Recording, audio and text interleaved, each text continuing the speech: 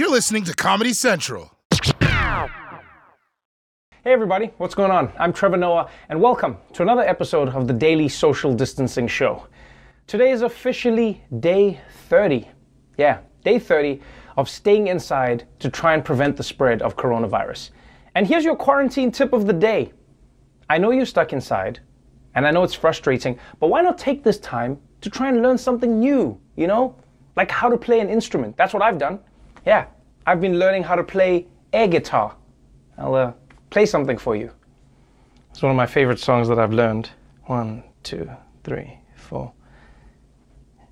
Wait, let me start again. 1, 2, 3, 4. Wait, let me... Oh, sorry, I was holding it the wrong way. Hold on. Anyway, on tonight's episode, why the unemployment system is a mess, Jabuki Young White defeats Netflix, and Donald Trump hands out the world's most useless permission slip. So, let's get into it. Welcome to the Daily Social Distancing Show. From Trevor's couch in New York City to your couch somewhere in the world, this is the Daily Social Distancing Show with Trevor Noah. Ears Edition. Before we get into all the coronavirus news, let's catch up on some fun stories in our daily dose of a ray of sunshine.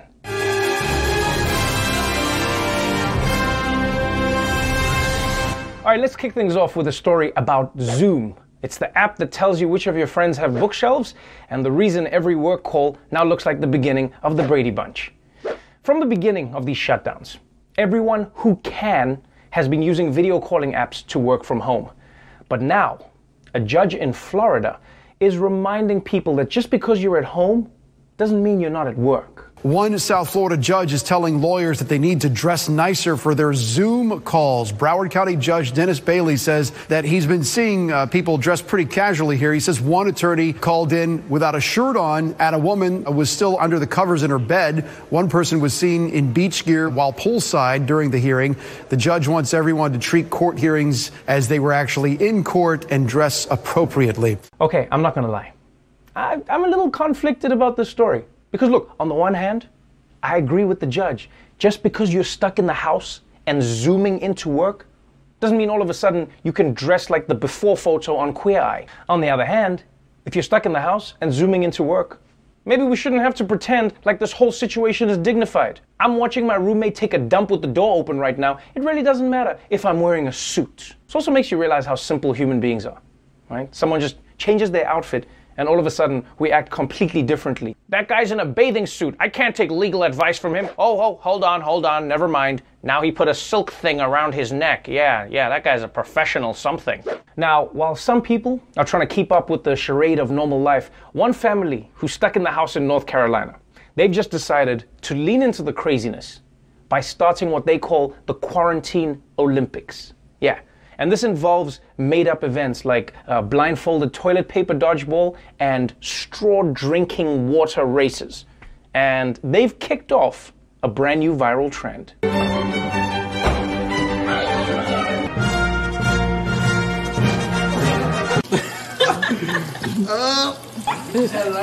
What's up? Oh, Josh. Okay, people, I am officially a fan of the Quarantine Olympics. And if you ask me, these sports are just as legitimate as the real Olympic sports. Because if we're honest, all sports were made because people were just bored and looking for stuff to do. What is basketball? Basketball is just throwing a circle into a bucket. Yeah, I said it, LeBron James. What are you gonna do? Come find me? You can't leave your house. Please don't leave your house, LeBron. I'm just joking. So, I mean, if you think about it, drinking water out of a straw quickly while another thing is pouring the water, that'll probably be its own league in 50 years, right? And Aunt Becky's kids are going to pretend that they were stars on the high school toilet paper dodgeball team. It's going to be a thing. Oh, and say what you want about white parents, but you can't deny that they know how to be fun. Do you see them in the living room just throwing things with their kids? Because let me tell you something. There are no African families who are throwing toilet paper around the living room right now. Yeah. Even if African parents do allow Quarantine Olympics, all the events will just end up being chores. Okay. Everybody, that was great, eh? Now let's see who's the best at cleaning the kitchen. But Dad, we want to throw toilet paper like it's TikTok Olympics. When you buy the toilet paper, you can throw the toilet paper. Until that time, let's see who's the best at cleaning the kitchen. Okay, and finally, my favorite story comes out of Pennsylvania, where a 93-year-old woman stuck in her house held a sign out of her window saying, "I need more beer." And then after a picture went viral, Coors sprang into action and delivered her 10 cases of beer. And I'm really excited that this worked for her because I've tried the same thing. Yeah, I've had a sign outside my window for weeks and I've gotten nothing. And this just shows that you can't judge a book by its cover. Because we always think that old people are just sitting around doing boring things like knitting or Sudoku or reminiscing about having sex on the Titanic. But this story changes everything. We got to think of old people differently. They're living life. In fact, I think they need to add a different setting to those life alert necklaces. Mrs. Fletcher, are you okay? Did you fall? No, I'm out of booze and I can't get crunk. Send some immediately. I'm trying to turn up. All right, that's your ray of sunshine. Let's catch up on today's headlines. In the wake of the United States experiencing its worst one-day coronavirus death toll, President Trump has been scrambling to find somebody to blame for why his administration took so long to act. He's blamed China, Obama, Carol Baskin, Hillary's emails for some reason, and yesterday, Trump turned his sights on the World Health Organization. Yeah, Trump announced that he would be withholding funding from the WHO because he says they were too slow to acknowledge human-to-human transmission of the coronavirus. He says they were also taking too long to declare an international public health emergency, and he criticized them for praising China's transparency. Now, look, those may be valid criticisms, but they still don't explain why Trump ignored his own advisors who were telling him to prepare for a major outbreak. They also don't explain why Trump also praised China for their transparency. And even if you don't think the WHO is perfect, the middle of a pandemic is not a good time to cut funding from a group that is an integral part of fighting coronavirus. Yes, the organization is not perfect, but this is not the time to cut them off. It's the same reason you don't give your Uber driver 1 star during the ride. You do that shit after you're safe at home, not while you're doing 90 on the freeway. 1 star? Huh? 1 star? I'll show you 1 star, mother. And even if the World Health Organization acted perfectly, I don't know what Trump would have done differently. Because his White House is filled with a bunch of idiots. And I know that's harsh, but I only say that because they are. There could be other strains later on. This can come back in the fall in a limited way. This is COVID-19, not COVID-1, folks. And so you would think the people charged with the World Health Organization facts and figures would be on top of that. Seriously?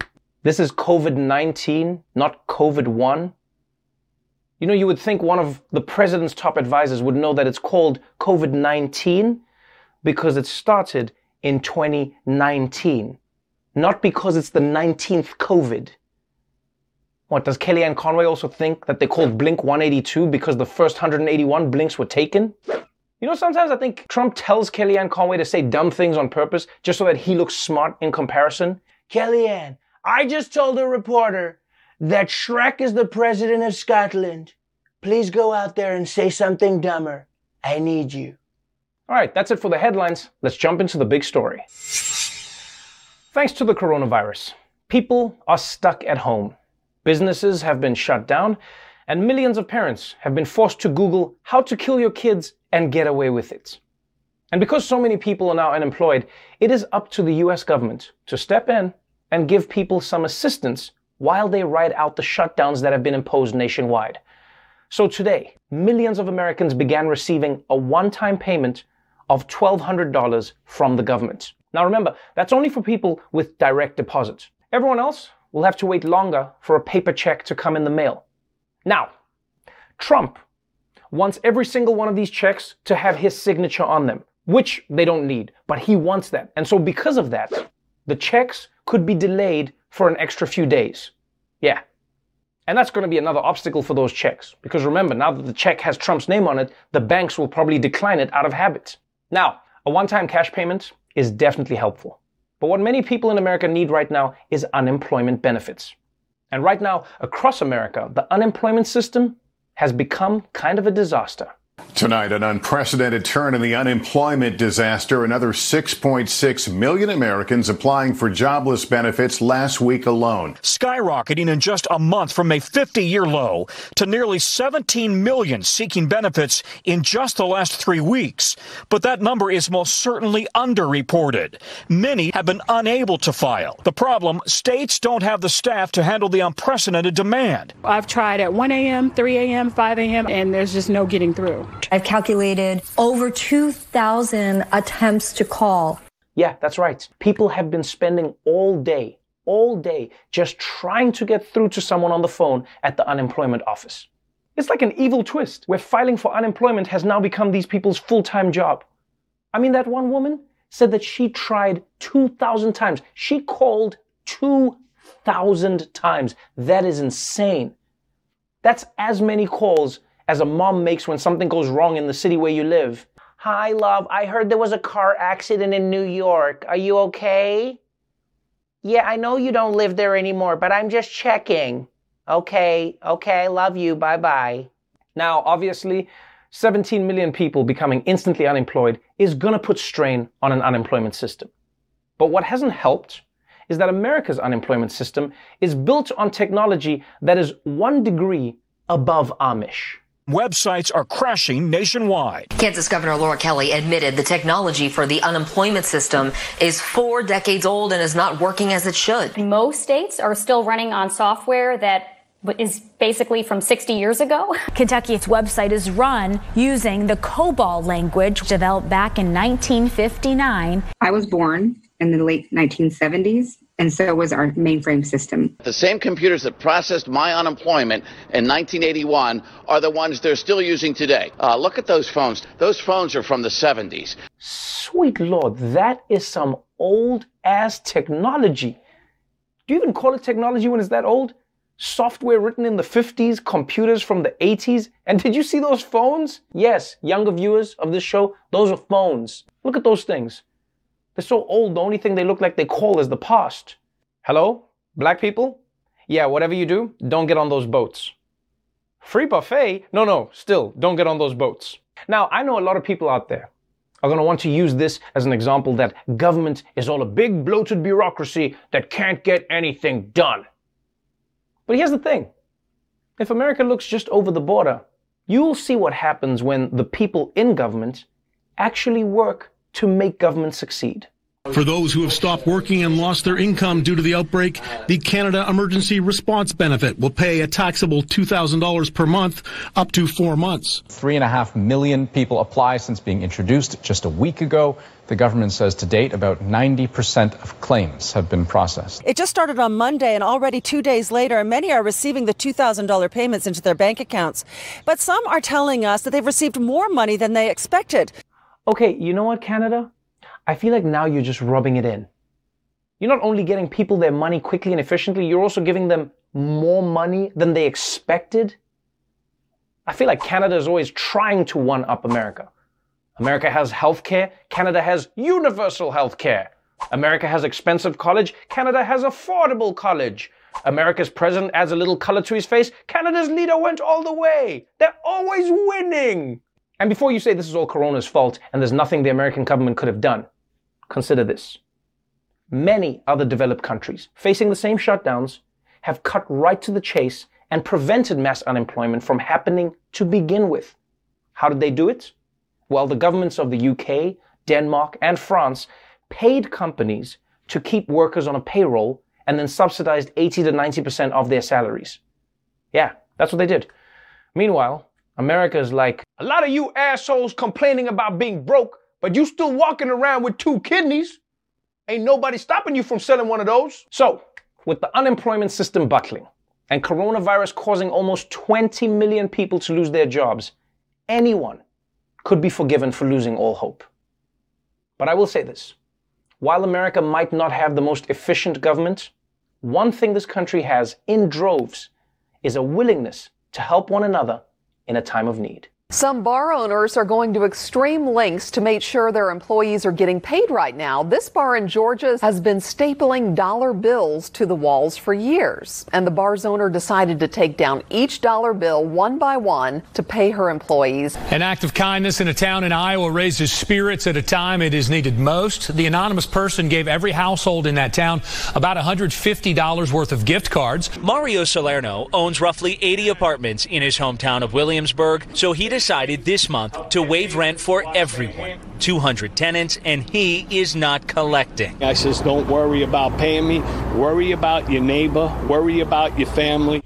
Yeah, that's how you know coronavirus has changed everything. Even New York landlords now have a heart of gold. Think about it. When have you ever heard anyone say, my landlord is amazing? That's like hearing someone say, that fight on Twitter really made me change my mind. And it's not just that amazing man who's doing his part. My landlord has also been doing everything he can to keep coronavirus from spreading. Like, he won't even come to my apartment to fix my sink for the past 3 years. Social distancing. I see you, Greg. So remember, folks, right now, the government is trying to help people, but they're bursting at the seams trying to keep up with the fallouts of this pandemic, which means wherever we can, we have to try and help each other out. Now, if you'll excuse me, I'm going to use one of those old time-traveling phones to give my 5-year-old self some advice. Hey, little Trevor, you know all the toilet paper? Yeah, you need to start hoarding it right now. We'll be right back. Welcome back to the Daily Social Distancing Show. With everyone stuck in quarantine for a month, at some point, you run out of things to do. But if there's one person I know who knows how to keep himself entertained, it's Jabuki Young White. So I gave him a call to see what he found out. Yo, Trevor, what's up? What's going on, Jabuki Young White? Happy Wednesday, my friend. Yeah, if you say so. I measure time in months now, so happy March. Well, it's actually April. Okay, if you say so. Anyway, dude, I just wanted to call in and check with you and see how you've been handling quarantine so far, man. Bro, I am so bored, Trevor. I'm so bored. I beat all my video games. I just solved a jigsaw puzzle. I also sexted everybody in my contact, so out of thirst traps now. And I watched everything on Netflix, man. Everything. Oh, well, I mean, if you've run out of things on your queue, I could actually recommend a few shows that are really good right now. No, dude. I mean, I watched all the shows. I finished Netflix. The entire thing. Wait. You finished Netflix? Jabuki, there's like a million shows on Netflix. Yeah, more like 125 million, but the last 10 million go by really fast, actually. It was super quick. I barely noticed. Okay, I'm fascinated. So what happens when you get to the end of Netflix? Oh my God, Trevor, it's beautiful. You just finish and then there's this bright light that's pulling you. And you just feel this sense of calm just wash over you. And then all of a sudden, this guy appears and boom, it's the CEO of Netflix and you get your own TV show. It's so good. All right, dude, I think you've been in quarantine for too long. If Netflix is done, you can just watch other platforms, right? Yeah, I know. I finished all those too. I did Hulu, Apple, Crackle, Acorn, Quibi, Tubby, Mubby, Squirtbox, No Sam. Nope, No Sam? Yeah. What's No Sam? Okay, so it's basically just every movie that doesn't have Samuel L. Jackson. Damn, Jabuki. I feel like you're scraping the bottom of the barrel, man. Why don't you just read a book? Yeah, man. I was about to get that desperate, but then I had a great idea. How about watch all the TV shows backwards? Everything becomes an entirely new story. Listen, Breaking Bad is actually a story about a drug dealer who reforms himself and then becomes a high school teacher and then gets cured of his cancer. And then Law and Order is a TV show about anarchist cops that free prisoners. Game of Thrones, that's this really epic tale about this terrible show that just gets better as it keeps going. Trevor, you gotta try it. You have to try it. Wow. I guess I gotta give it a try. You make it sound really good. Yeah, man, you gotta try it. You gotta try it. All right, well, I gotta go because I gotta get back to making this show though. So have fun, man. Oh yeah, all right. Talk to you later, Trevor. Merry Christmas. Well, actually, it's April. You know what? Never mind. Merry Christmas, Jabuki. Right. See you. Thanks for that, Jabuki. I feel like I should send him a calendar or something. Anyway, when we come back, I'll be talking to the mayor of Chicago, Lori Lightfoot. So, don't go anywhere. We'll be right back. Welcome back to the Daily Social Distancing Show. Earlier today, I spoke with Chicago Mayor Lori Lightfoot, and we talked about Chicago's handling of the coronavirus and the national racial disparities related to COVID spread and treatment. Mayor Lightfoot, welcome to the Daily Social Distancing Show.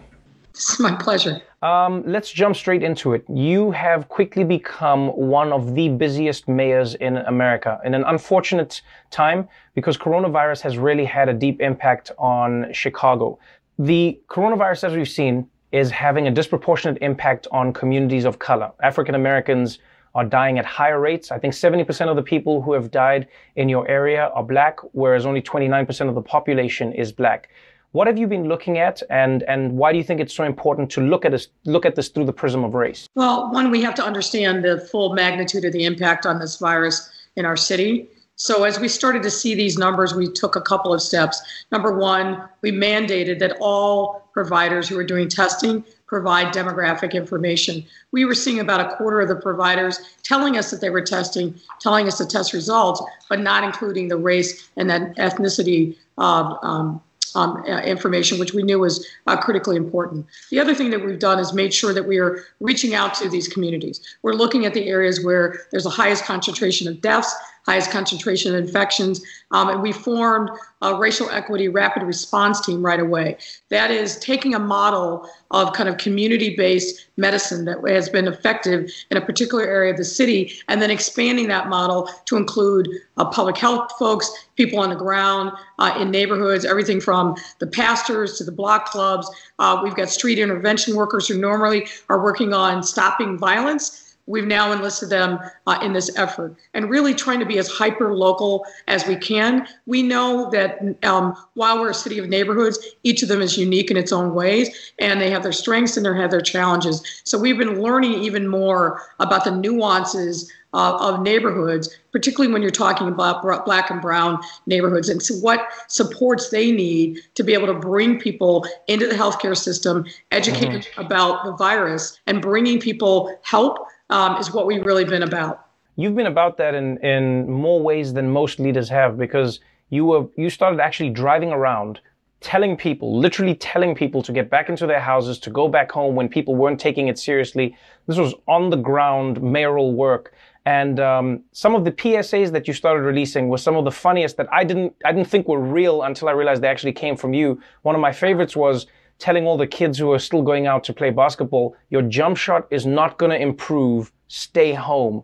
Why did you feel it was so important to get involved personally? And why did you use humor to try and get your message across as well? Well, I mean, humor is kind of the unifying thing, right? And in this really dark time, we found that, and really this came up organically from other people. There's a bunch of memes that started once I closed the lakefront down. And just building upon people's desire for content. You know, this is a time when we would be heavily involved in sports and music, and all of that has been taken from us by really trying to curb the spread of this virus. Mm-hmm. So giving people hope and using humor, it's a great way to kind of break through the noise and reach people. I just think it's important for the mayor not to just be seen behind a TV screen, but to be out in the community safely, of course, but to be present.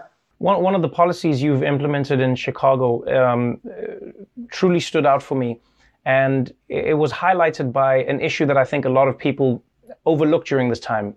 And that is people who are trapped indoors or in houses or in any type of abode with family members who may be abusive, specifically women. We've seen domestic abuse rates skyrockets all over the world. And you've launched an interesting initiative, Lyft and Uber are helping in this.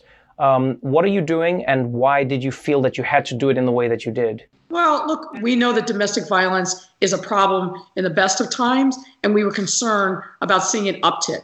So what we did in combination with Uber and Lyft was train the hotline workers where people are calling because they want to get out of a dangerous or troubling family circumstance, to give them a special code that they can use to order a Lyft or an Uber to take them anywhere to safety.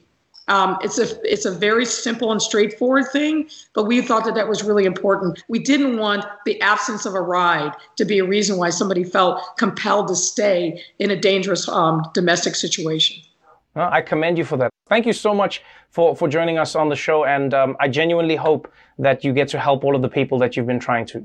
Thank you so much. I appreciate you taking the time. Thank you very much, Mayor Lightfoot. Thank you. Thank you so much, Mayor Lightfoot. Well, that's our show for tonight. Before we go, though, if you are able to help people who are going hungry because of this pandemic, please consider a donation to Feeding America. They're trying to supply people who need food, and right now they're supplying food to millions of people in America every single day. And they could use your help. Even $1 can help somebody get a meal. Anyway, stay safe out there, wear a face mask, and remember, wash your hands before you pick your nose. I'll see you again tomorrow. The Daily Show with Trevor Noah, Ears Edition. Watch The Daily Show weeknights at 11, 10 Central on Comedy Central and the Comedy Central app. Watch full episodes and videos at thedailyshow.com. Follow us on Facebook, Twitter, and Instagram, and subscribe to The Daily Show on YouTube for exclusive content and more. This has been a Comedy Central podcast.